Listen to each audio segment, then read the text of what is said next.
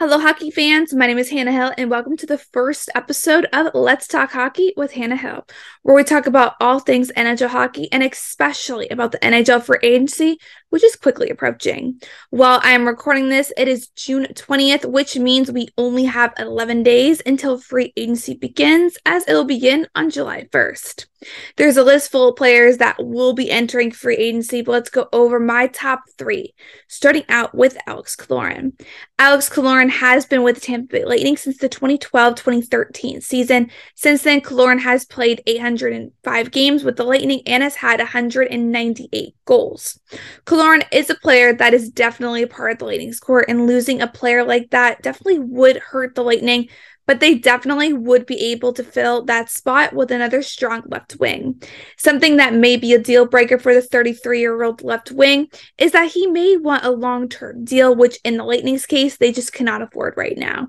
If you look back when the Lightning lost Andre Palat, Palat was a veteran player that the team lost due to Palat wanting a long-term deal, which he ended up getting in New Jersey.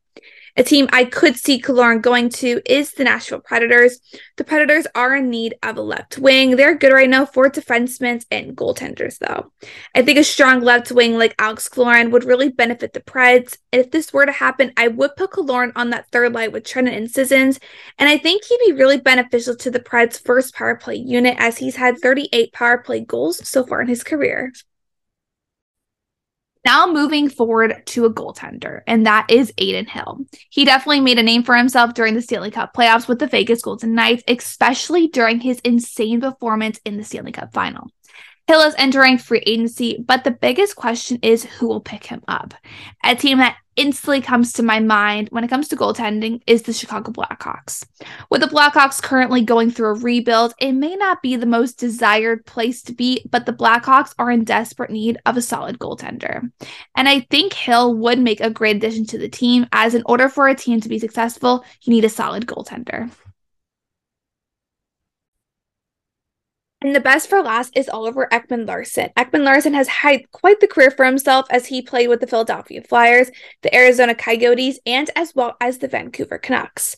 There are many spots that I would like to see Ekman-Larsson in, as he is a very strong offensive defenseman.